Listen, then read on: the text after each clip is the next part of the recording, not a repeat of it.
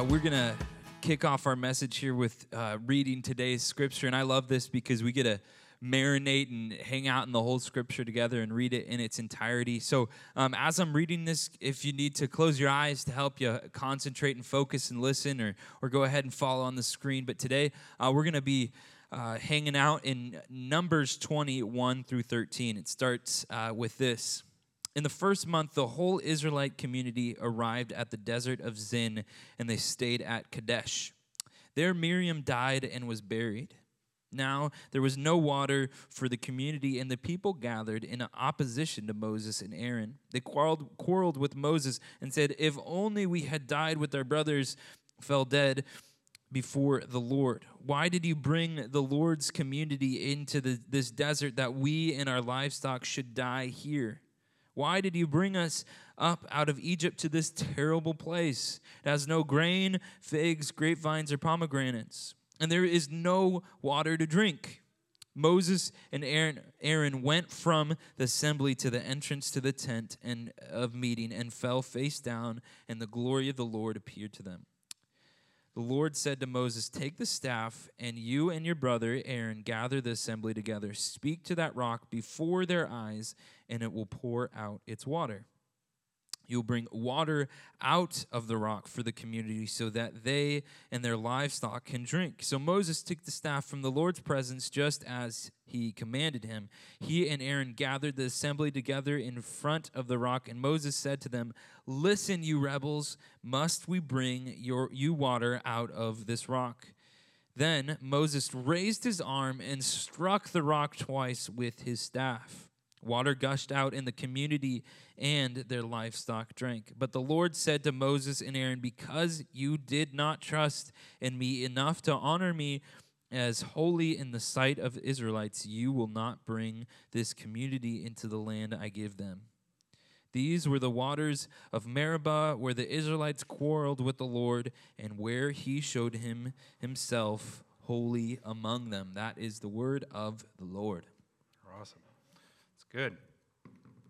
Well, happy Sunday, everybody, and happy Father's Day again. And it's good to be together in person. And for those watching online, it's good to just be together, whether we're in person or online. We are one church moving in the same direction, and we are continuing to wander. Speaking of going in a direction, we're just wandering the desert here. We're in our 10th week looking at the journey from slavery in Egypt to the Promised Land. And we're wandering the desert with the Israelites, seeing how it parallels our own journey. And I want you to think for a moment, what does a desert experience feel like? Not literally, but a emotional desert, a spiritual desert, a relational desert.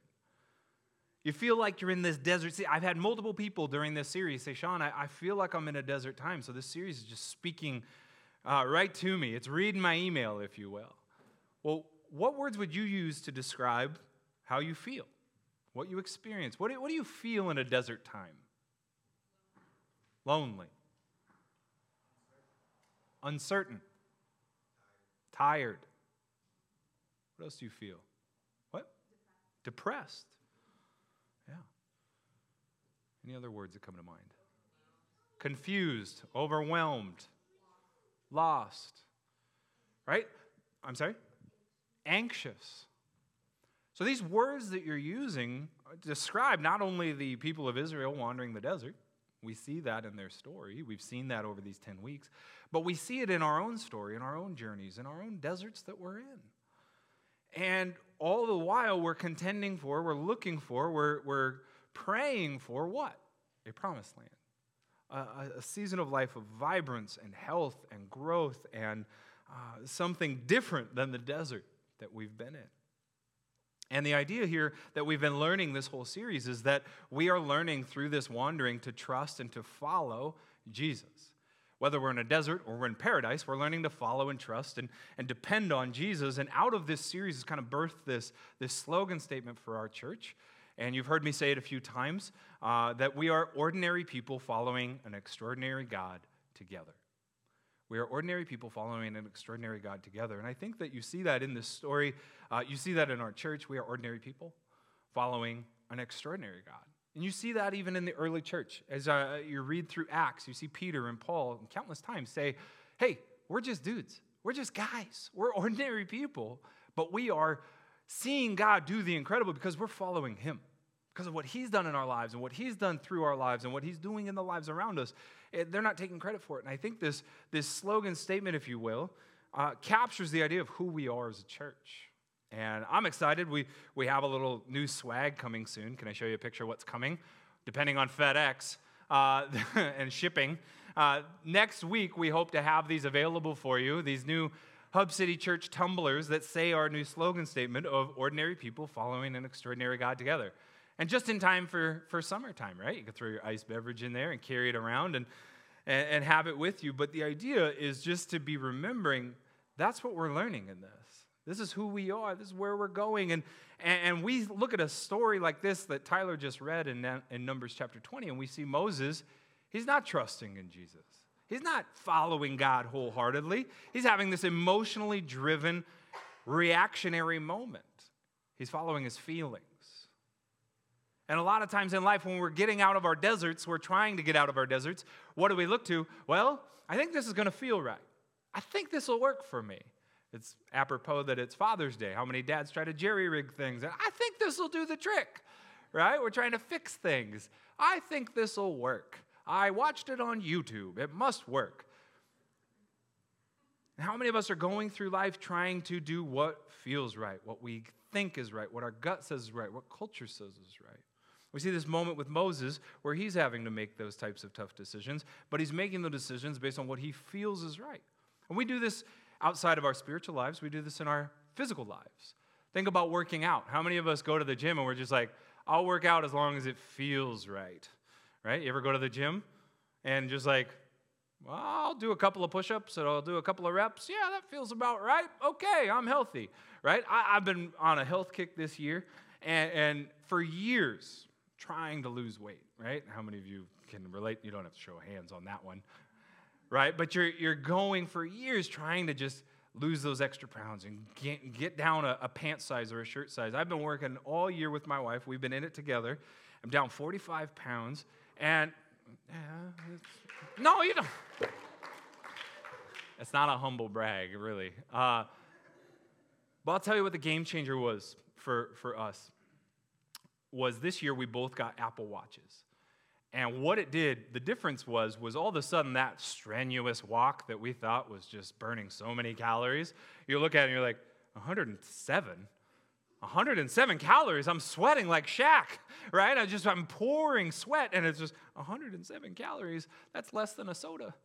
Okay, I guess I got to keep going. And all of a sudden it takes the feeling of being so healthy out of it because you're following the actual metrics of it and saying, okay, I got to push a little bit farther. I got to ride or run or go a greater distance. That time at the gym needed to extend a little bit longer because I could see what I was burning. The other thing that was a game changer for me was counting my calories. It's just a scary thought of how many calories I was bringing in before I started this, but using this app that I downloaded on my phone, and I get a 10-cent kickback for everyone that downloads this app. So please download this app. Show them the app. It's the Lose It. No, I'm just kidding. I don't get an app. I get no kickbacks for any of this. I'm just sharing a part of my story, was starting to count the calories. Because I would go to Subway. Their whole slogan is what? Eat fresh. So if it's fresh, it's got to be healthy. And I would load up this foot-long sandwich with all these meats and cheeses and mayonnaise and mustards and all of these things, and I'd put a couple of green peppers on it and say, it's got lettuce and green peppers, it must be healthy. And then you calculate it in, and you're like, holy smokes, that's worse than the quarter pounder I just ate yesterday, right? And you start calculating these things, and it takes the feeling out of it. Well, it felt healthy, so it must have been. And that was the real game changer, going to the gym and working out, not based on how I feel. Eating healthy, not based on what I feel, but what the information is telling me. And what I started to learn was that my feelings could be wrong. So for years, I was trying to lose weight based on what I thought was right, what felt right. And I think what we begin to see in this story is a man named Moses struggling to lead and make decisions, and he's leaning on his gut, his emotions, his feelings, his circumstances. And there are times in our life where our feelings might be wrong. That we feel a certain way, but it's not the right step of action. That's not depending on Jesus. There's no faith required in that because we're leaning more into our gut than we're leaning into Jesus. And that comes with consequences for Moses. And what we're going to do is I'm going to look at a couple of moments in that story that Tyler read. And we're going to ask ourselves this question: what is Moses feeling right now?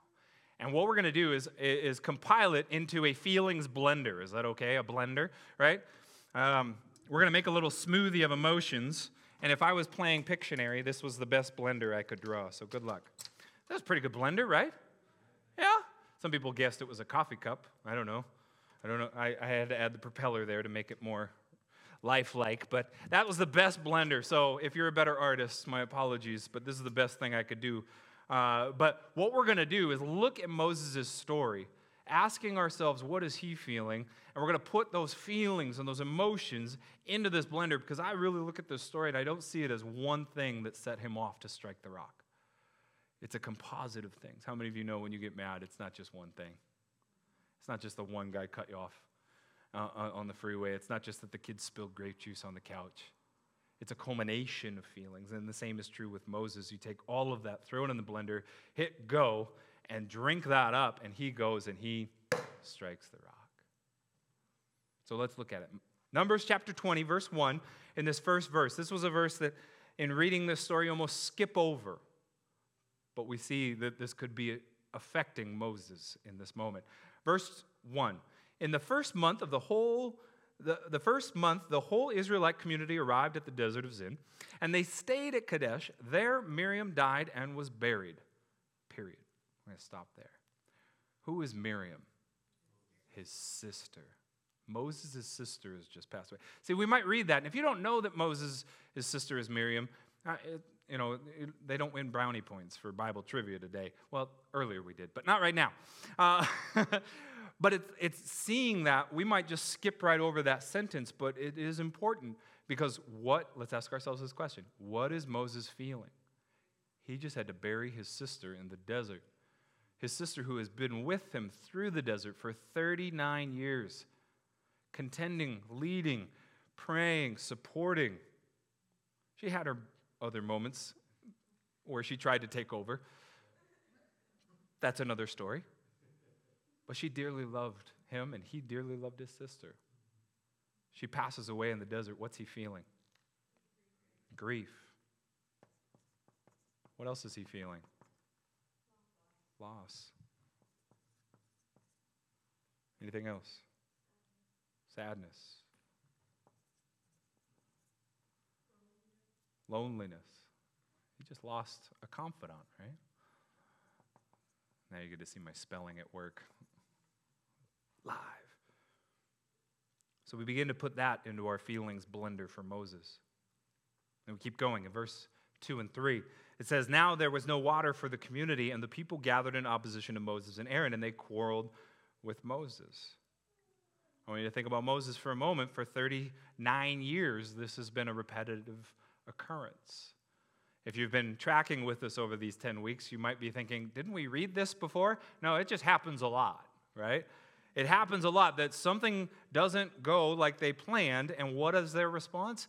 Wah! They just whine at Moses, they whine at Aaron, they whine at God. They're not happy. So again, they complain. Again, they want something that they don't have. Again, they want to go back to Egypt, and they want to go back to slavery. Again, the people forget what God has done. For 39 years, can you imagine that? 39 years ago was 1982.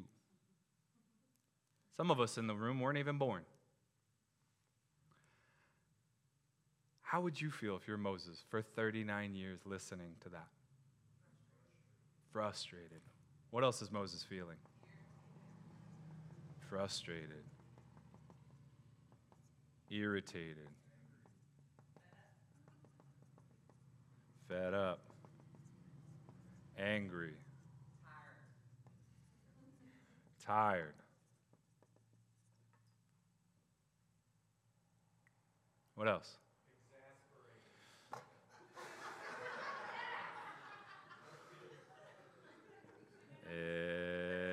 Exasperated. Thank you, Peter.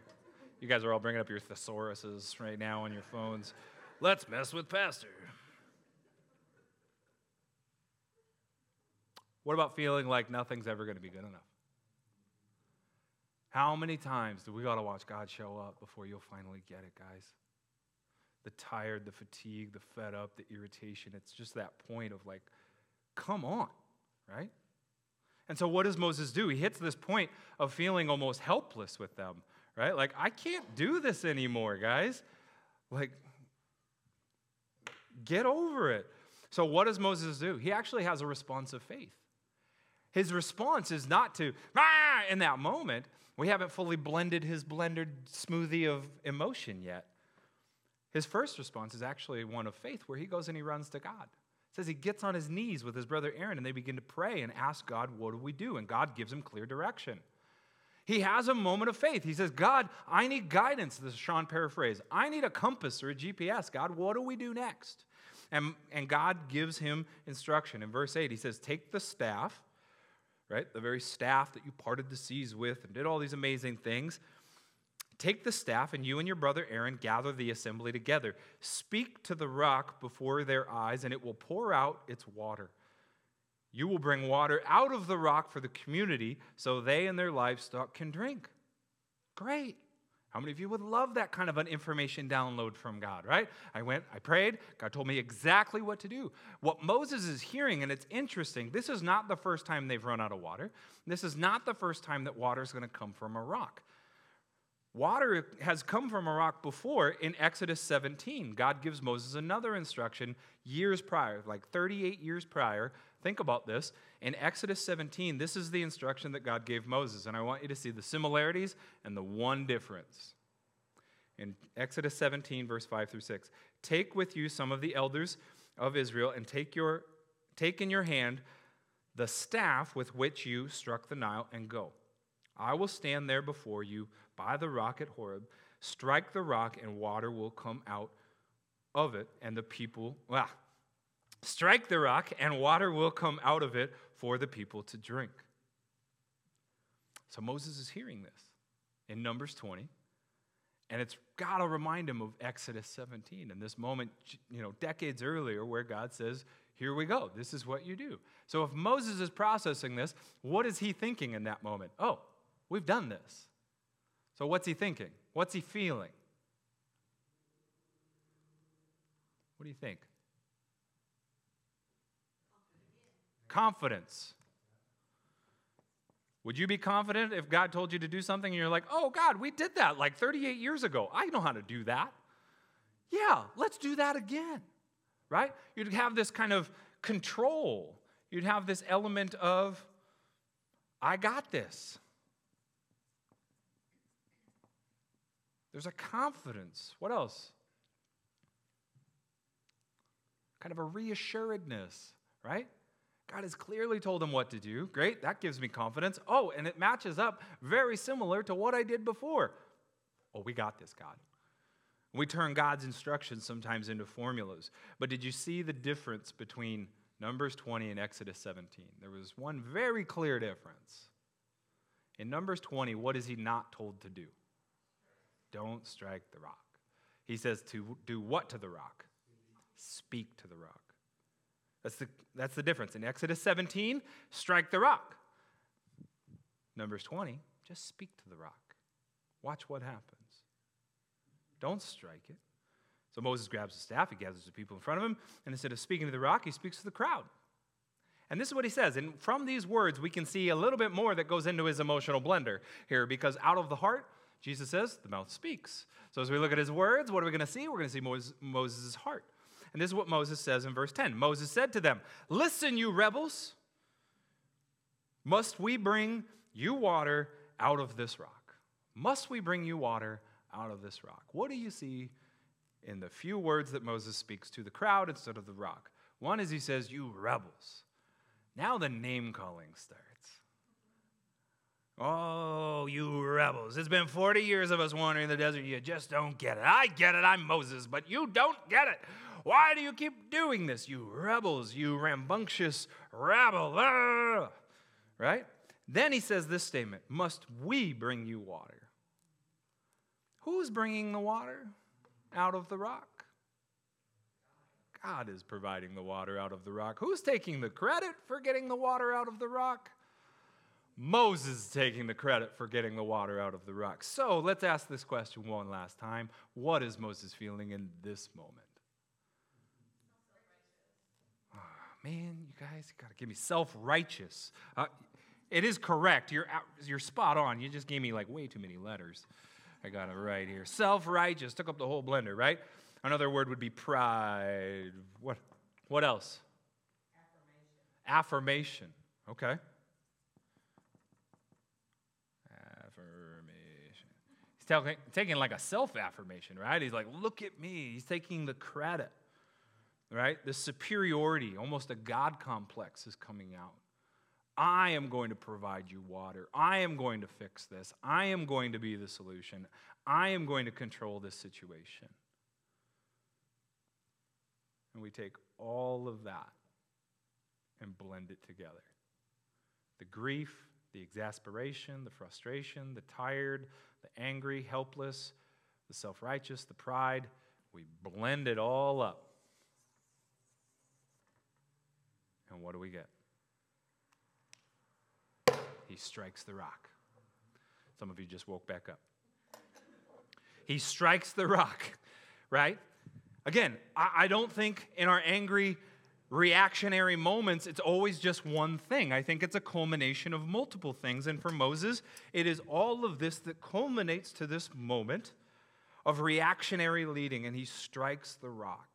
It says in verse 11, then Moses raised his arm, struck the rock twice with his staff, water gushed out, and the community and the livestock drank. So he disobeys him. He strikes the rock, not once, but twice. All that grief and frustration and pride and control, how many of us can relate to this? Take all that emotion, put it together in one big blend, and all of a sudden, what do? We slam doors, we strike the table. I almost put my fist through our router this week. Couldn't get Wi-Fi signal through our house, just wanted to strike the router, right? But God said, speak to the router. And so I just spoke to it. And then I threw it across the living room. I am not exaggerating on that. You can ask April for fact-checking. I did throw our router across the room.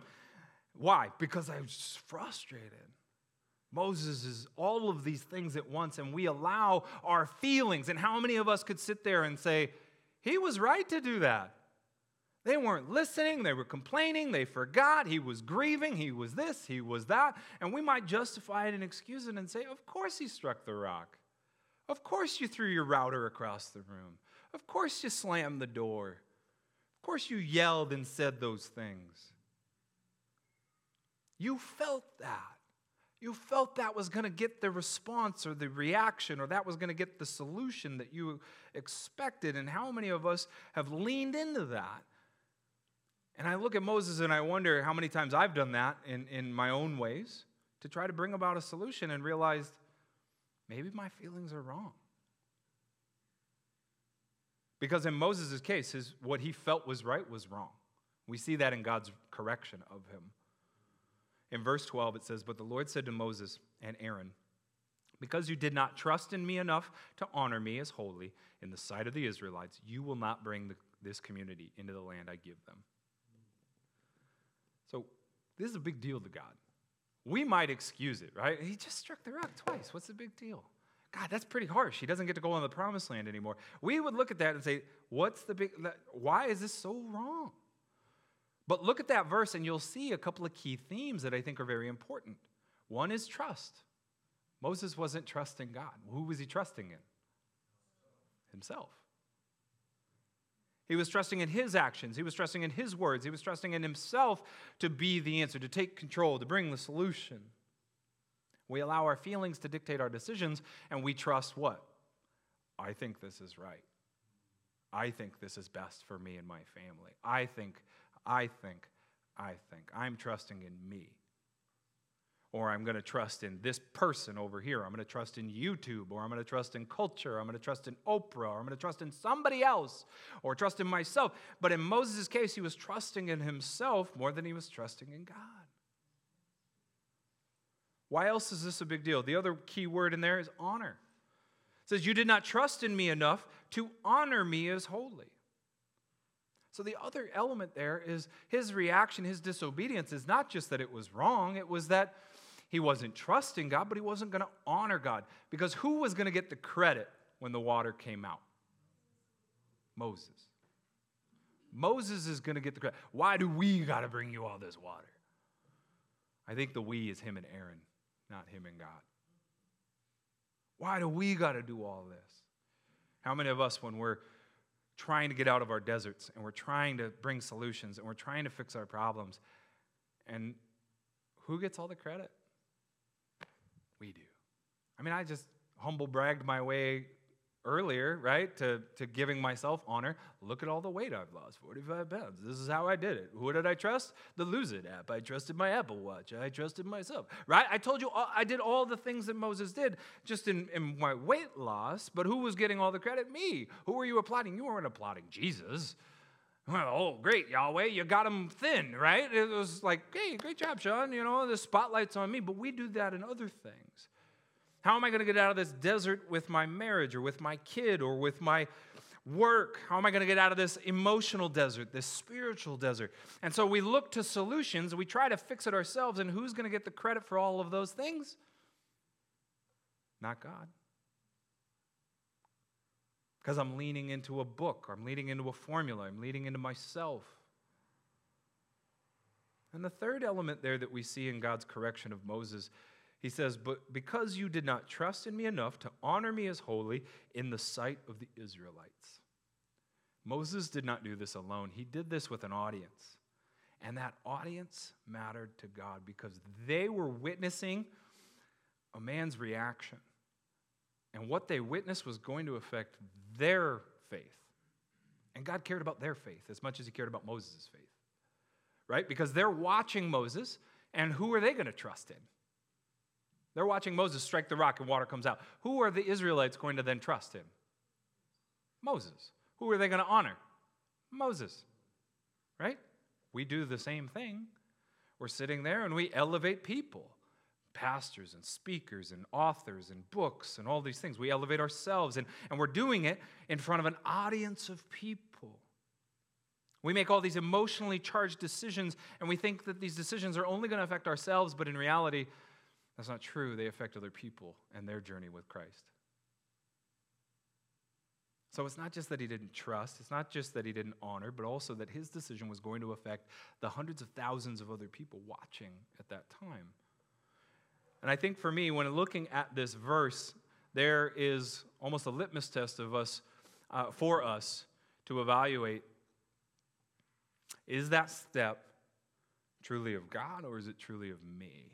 Right? Because how many of you wrestle with that? I got to do the right thing. I need to take this step. This is going to help me in this season.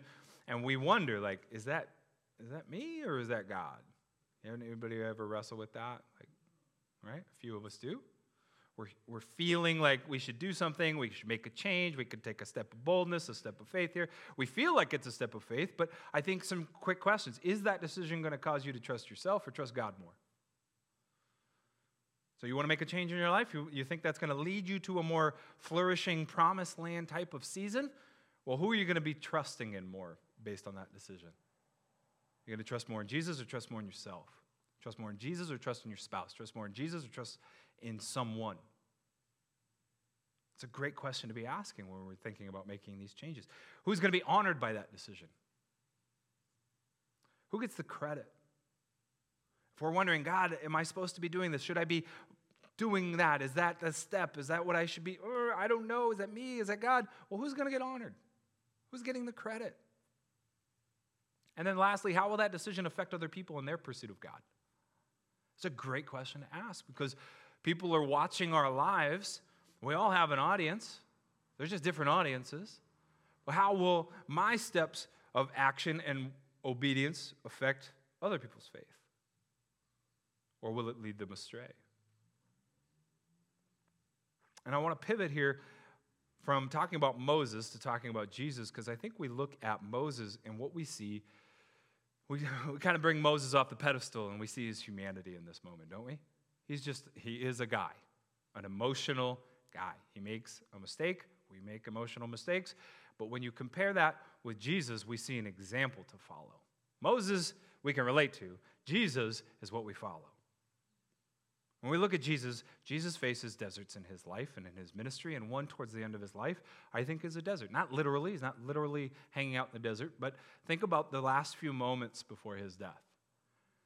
And think about the moments where he's about to be betrayed by Judas, he's about to be arrested, his disciples are going to abandon him, his best friend Peter is going to disown him 3 times, even to a little girl.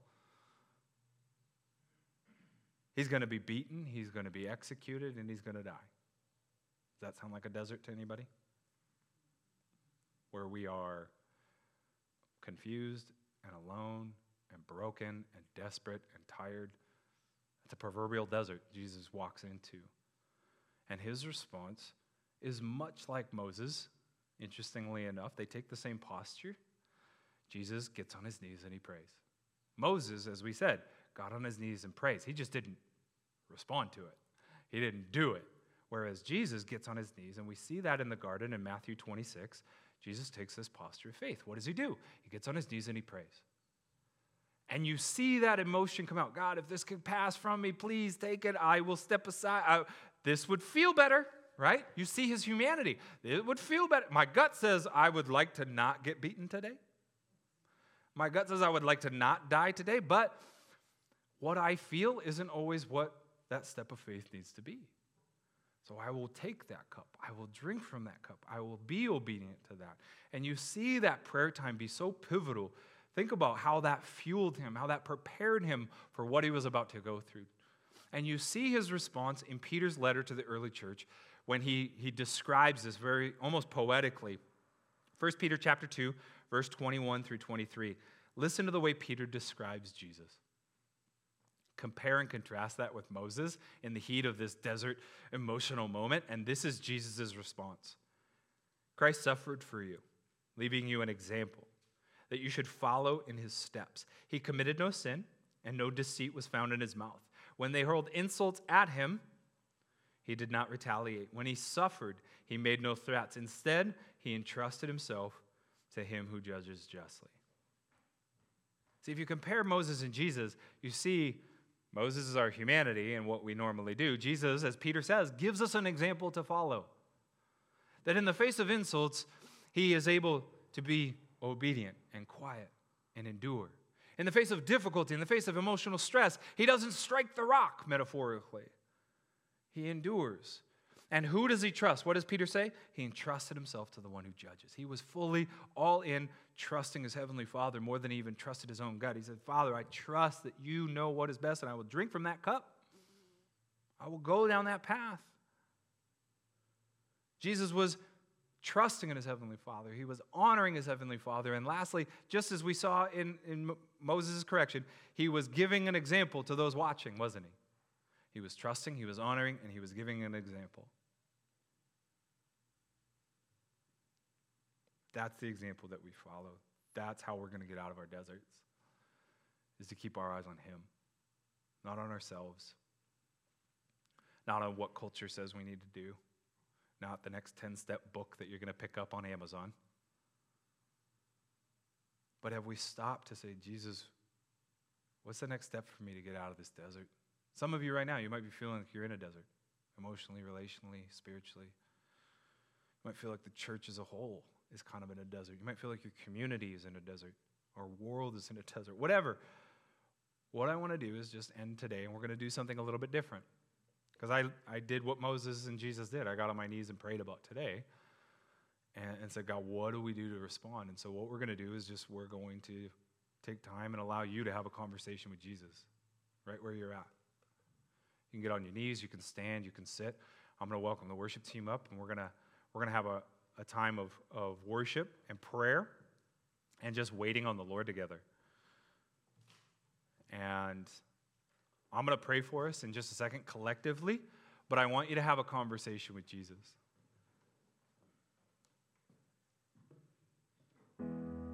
Because what a disservice I would do to say, go listen and go be with Jesus for a moment, but we're not going to do that now. Hey, you're in a desert? Oh, bummer. See you later. Go get a donut. Like, no, we're going to stop and we're going to be with Jesus right in this moment and say, God, what is that next step for me, my family? my community, my church. We want the promised land. We want seasons of faithfulness and vibrance and growth. But I don't want to lean on anything other than Jesus to get there. Jesus says in Matthew 6, seek first the kingdom of heaven and his righteousness, and the rest will work out.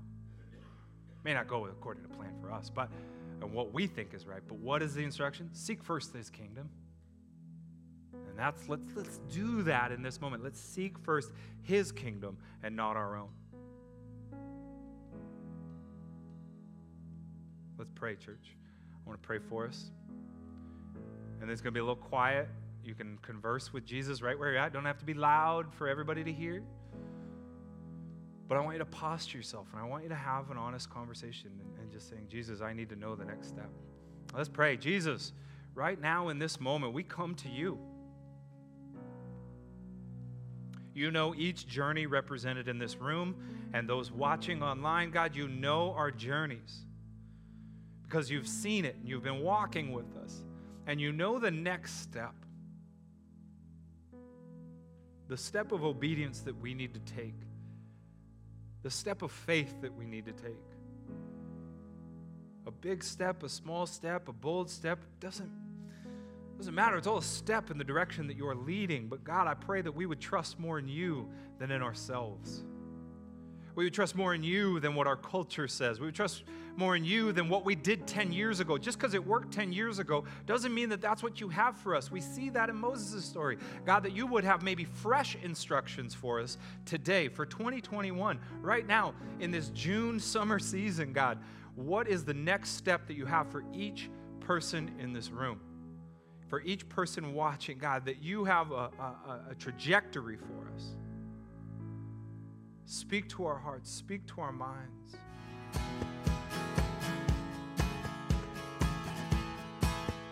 If you'd like more information regarding Hub City Church, find us at thehubcitychurch.com. Thanks for listening.